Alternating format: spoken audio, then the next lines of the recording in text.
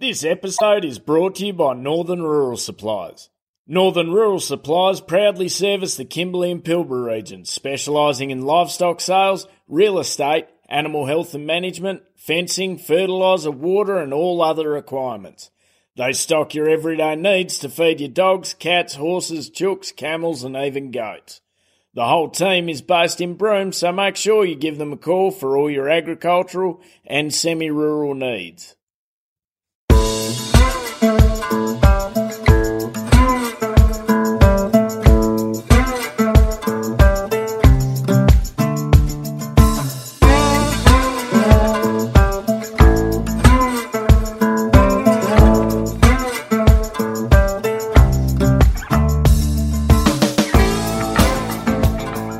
Listening to the Central Station Podcast, where we bring you stories of what life in the outback is really like and why many wouldn't live anywhere else. So pull up a stump, pop the billy on, or crack a cold one, as we talk to the men and women who call some of the most remote parts of Australia home.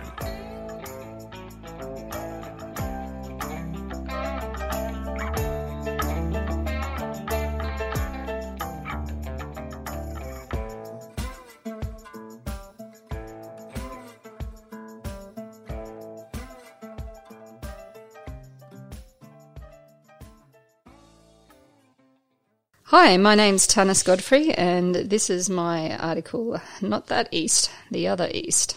I'll start this story by saying I can put up my hand and say I'm not a person with a natural sense of direction. When I went away to the Royal Military College in Duntroon, it became apparent very early on I was going to struggle in this area. I spent hours, weeks, months with friends, instructors, or anyone who would offer, trying to determine how to tell the 316 feature from the 365 feature at Majura Range. And if I was honest, all I could see were a bunch of pine-covered mountains. I famously didn't attend my university graduation, even though I had leave, because I needed more nav training. I bought myself the best silver compass that money could buy and did my best to mitigate my lack of sense of direction. But as I got older, I became a pretty good mistress to the compass and bearing, and when I learnt to fly, I could always find where I was heading without a GPS and never stayed lost for long. That was until I was thrust into family mustering. Family mustering. I use this term explicitly because to me it's different to station mustering or even contract mustering. Family mustering is where people participating have either grown up with or lived or previously owned the property that you're mustering. You're primarily working with your family. They already know what they are doing without speaking because they've done it their whole lives. Family mustering requires no brief before going out, no instructions on where it will start, how it will happen, no maps, no specification of time, checkpoints, distance travelled, or sometimes even a specific endpoint. For example, a whole day's mustering could be described as, "We're going out to muster the meters tomorrow." I would often sit at the dinner or breakfast table waiting for the rest of the instructions. What time do we start? Where do we start from? Where do we finish? What are we mustering? Sheep or cattle? And then everyone just gets up and heads off. With family mustering, everyone is so familiar. They just know where everyone else is, where their spot is on the ground and how fast to ride and where to ride without asking. In my husband's family's case, this was explicitly inherent. Breakfast and bikes before daylight, then Hugh's mum would get in the helicopter, get that started on daylight. It would be motorbikes and barking dogs off in two directions, 3 if his sister was home for a visit, and I would be told to follow on either the quad or in the ute, but quickly the bikes would disappear and I would have no idea where or what direction I was meant to be going. I would drive for a bit, hoping to pick up some dust or noise, and pick up the flow again. Occasionally I would see the chopper and head in that general direction, but most of the time I enjoyed the old lost in a shopping centre rule where I would just stop where I was and wait for someone to find me and tell me where I should be going. But even that would just be, just keep heading down that road, Tanis. How far down the road? Do I stop at something? Am I going to arrive anywhere? Or am I just going in circles around and round the property to keep me out of the way? After a time I figured that if I made sure I had some sort of smoko, drinks, baking or other food or beverage on board, it would guarantee that Hugh or his dad would come and find me after about an hour, and that means I would get a new set of abbreviated instructions, such as, follow this road to the northwest and you'll pick us up. Now this may seem very straightforward, as it did to me too, but no, it's a trick. You head up the road, you see, and it starts taking you to the southwest. Do you follow it, or do you head northwest? You check on the UHF only to be told, keep heading northwest. So I leave the road, start cross-country, only to find myself right in the middle of the livestock. Now apparently what I was meant to do was to follow the road to the south, and then when I saw the stock cross, come back up behind and follow them to the northwest. How could I have misinterpreted that instruction? Or just drive down the road to the Southdale, and when you get to the steel gate, turn left and follow the fence line to the east. Again, this would seem very straightforward, and I was an advantage at this time as I did know how to get to the location I was being sent to. But upon arrival at the road, it had a steel gate straight ahead. To my left there was not one or two, but 3 steel gates, and one into one paddock, one into a corner assembly leading to 2 others. All steel gates, all able to be turned left into, and the fence lines followed. Over the UHF, I tried to seek clarification. I'm here.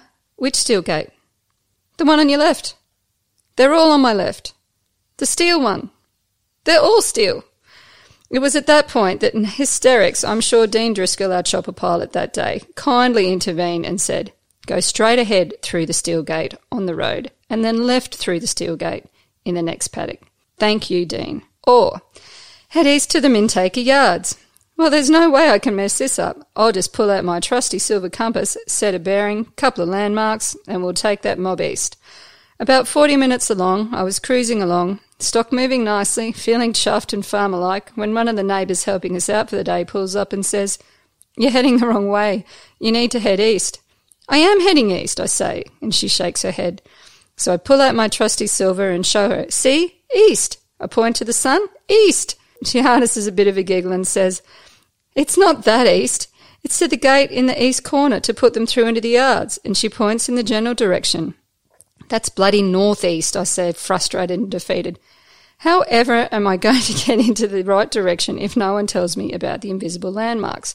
I can't see and I don't know about. Goodness sake. For a long time I was banished to the yards. Well, at least I couldn't get lost there. Trying to get any level of explanation out of a group that are family members, I finally realised is like turning back the tide. It's a skill born out of living and working together and living and working the land over many years. It's inherent, a finely honed skill that is not easily learned. Lucky for me, after we lost a few other visitors and helpers to the dreaded just head north, my husband has met me in the middle and we now get a quick brief using the property map before we head off. This ensures that even if I do get lost, I know where my end point is and I can get myself there competently. It also means that there is a far less expletives over the UHF as I'm not popping up in the middle of a nicely moving mob heading north anymore. Charles Darwin University's Agricultural and Rural Operations team focuses on North Australian production and business systems, offering current real-world knowledge and experience by delivering both full qualifications and industry-required short courses. Courses at the rural campus are designed to develop the skills required for work on a North Australian beef cattle property or in the top-end agricultural industry, while providing a sound knowledge base in the pastoral and/or agricultural industries. They have dedicated staff who specialise in workplace training and assessment and recognition of prior learning. They will come to you and they service some of the most remote areas in the Northern Territory. Find out more at cdu.edu.au.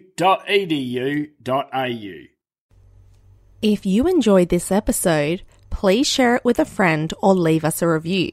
It really helps other people find our podcast.